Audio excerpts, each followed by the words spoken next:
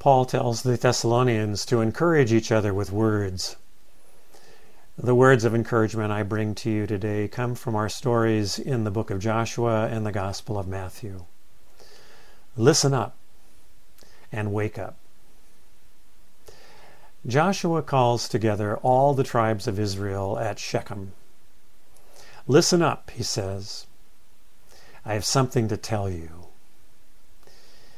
He reminds them that the Lord God, the God of Abraham, brought them out of slavery and through the wilderness to the land under their feet. This same God, Joshua says, is a jealous God.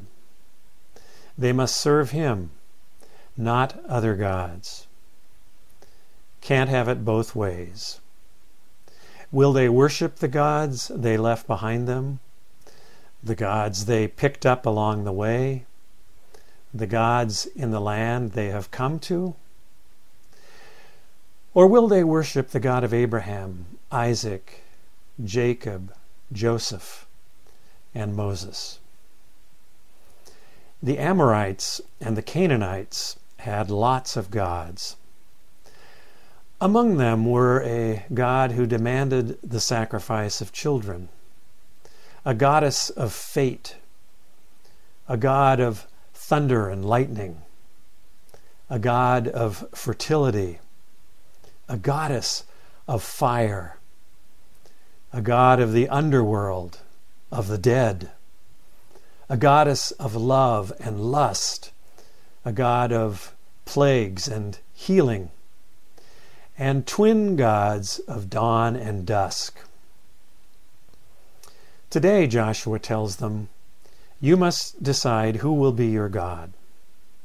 Choose for yourself, he tells them. As for me and my house, we will serve the Lord. The Israelites protest. Far be it from us that we should abandon the Lord God for other gods, they answer. The Lord has protected us, brought us to this place. If you forsake him, Joshua tells them, you will be in trouble. The Lord is a jealous God. Here Joshua brings them back to the first commandment. You shall have no other gods before me. No, they protest. We shall serve only the Lord. There is a clue here, however, that some of them are apparently still hanging on to other gods. Put away the gods that are among you, Joshua tells them. They are apparently hedging their bets.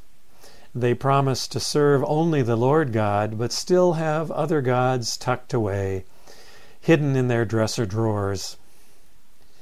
Listen up. Whom will you serve? The theologian Paul Tillich defines faith as what he calls our ultimate concern. Whatever your ultimate concern is, in other words, that's where you'll find your gods. Whatever matters most to you, there you'll find your gods.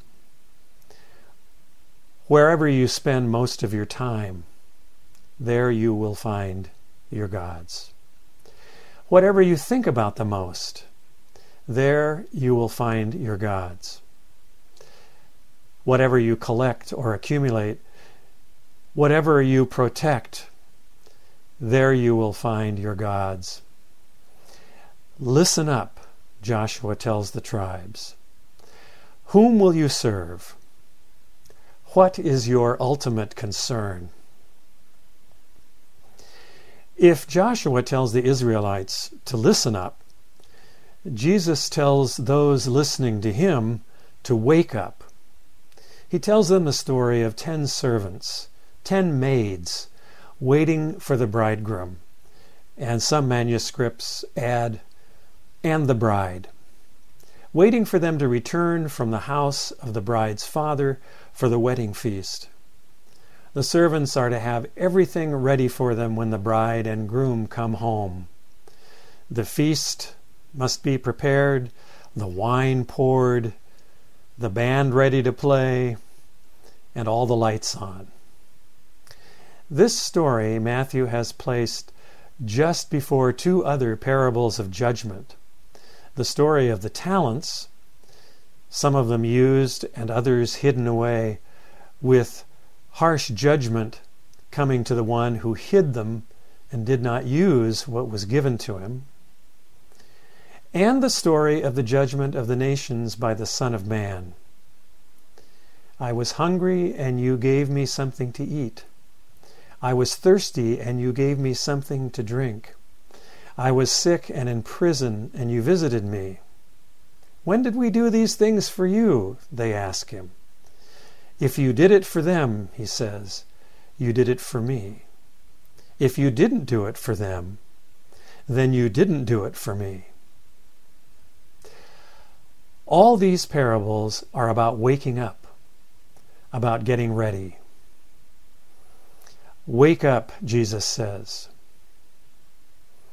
We are coming to the last 3 Sundays of the Christian year. November 22nd is sometimes called the Reign of Christ Sunday or Christ the King Sunday. It's what used to be called Judgment Sunday. A reminder that one day justice and judgment are coming. A reminder that evil and death will not, in the end, have the last word.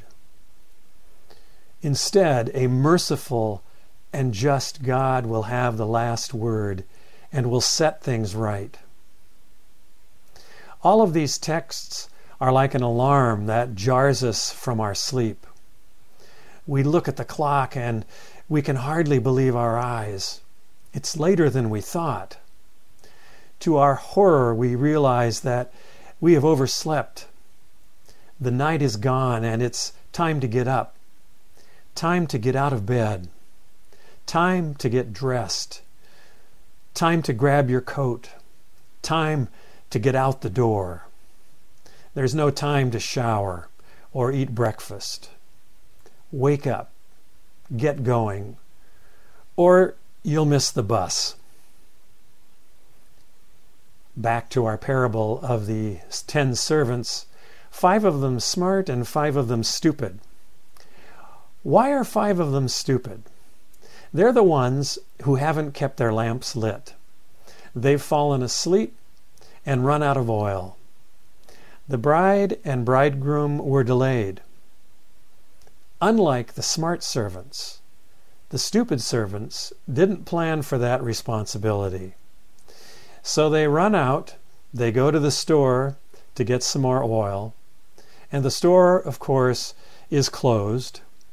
And when they return, not only have the bride and bridegroom come back, but they have locked the doors behind them. And the stupid servants are stuck outside the wedding feast. In the Hebrew Scriptures, in the prophets Isaiah and Jeremiah, Israel is the bride, and God is the bridegroom. In the Gospels, Jesus is the bridegroom. In Matthew 9:14, John's disciples come to Jesus and they ask him, "Why is it that your disciples do not fast like we do, or like the Pharisees do?" The bridegroom is still at the wedding, Jesus tells them. And while he's at the wedding, his guests do not fast. Soon enough, the bridegroom will be gone, and then they will fast. The point of this parable, the bridegroom, the Son of Man, will soon be coming back. So wake up. Get ready. You don't want to be left outside. Bob Dylan sings, "West of Jordan, east of the Rock of Gibraltar, I see the turning of the page, curtain rising on a new age. I see the groom still waiting at the altar." There is in Jesus' parables in Matthew 25 a sense of urgency, the sense that time is running out, that it's time to wake up and get ready, because God is turning the page and the curtain is rising on a new age. These stories have been used by apocalyptic preachers for ages, and they've been used as threats and cudgels to try to scare the hell out of us. I can remember from my childhood some stem-winding sermons of hellfire and judgment which just left me terrified of God. Glenn Weiberg once told a story about a friend who told him, "If it weren't for hell, I wouldn't be a Christian."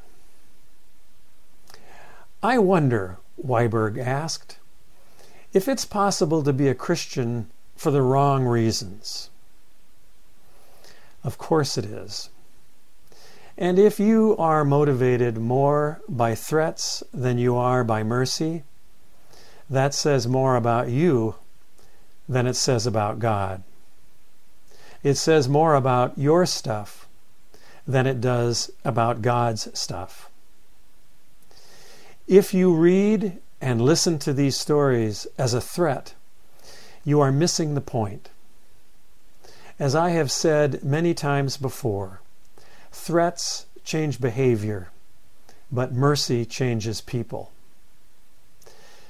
There is mercy in wake up. It's only a threat if you ignore it. When I was a sophomore in college, I took an early morning class in world literature from Dr. Carl Olson, the president of North Park College. K.O. was a marvelous teacher. He had gravitas. He had command presence. He was brilliant, and he was scary. He did not suffer fools. If you took one of his classes, and he only taught one class a year, you were expected to prepare. You were expected to participate in discussion. You were expected to answer the questions he put to you. If he called on you and you did not answer, you would be told to leave the class. You would be humiliated, or so it was said. And if you arrived late to class, forget it. The door would be locked, your absence noted in the class list, and God help you. It was an 8 o'clock class. One morning I woke up late. I looked at the clock, and it was 7:50. I'm dead, I thought. I'm through. I jumped out of my bunk, and I threw on my clothes, and I dragged a comb through my hair. I grabbed my books, and I headed out the door. I ran from the dorm through campus. I imagined my humiliation when I stumbled into class late. It was 5 minutes after 8. The door would be locked. If it wasn't, I would be asked to leave. And then, as I rounded a corner on campus, I noticed movement to my left. I turned and looked, and there was Carl Olson himself, walking from his office toward me. He was late too. "Good morning, Steve," he said with a smile. "They can't start class without us, can they?" We walked to class together. We laughed. We enjoyed the glory of a new morning. And we walked late into class together to the surprise of my classmates. Needless to say, I never overslept again. Grace changed my behavior. Threats change behavior, but mercy changes people. These parables of Jesus are parables of mercy, even the parables of judgment. They get our attention. They wake us up. They remind us that there is still time, that the story isn't over. The end of the story has yet to be written. God writes the end of the story with us, and there is mercy on every page. It's never too late. And in Christ, God comes looking for us. God comes alongside us. God walks with us. God shows up. Joshua's words to the Israelites were not so much a threat as it was an invitation. It was a word of mercy from the God of fresh starts. Choose whom you will serve. Will you serve the God of Abraham, whose love never fails? Will you serve the God who made you, who called you by name? Will you serve the God who heard your cries and delivered you? Will you serve the God who has never given up on you? Or will you serve empty gods you have made for yourselves, or picked up like cheap souvenirs along the way? Choose for yourself. As for me and my house, we will serve the Lord.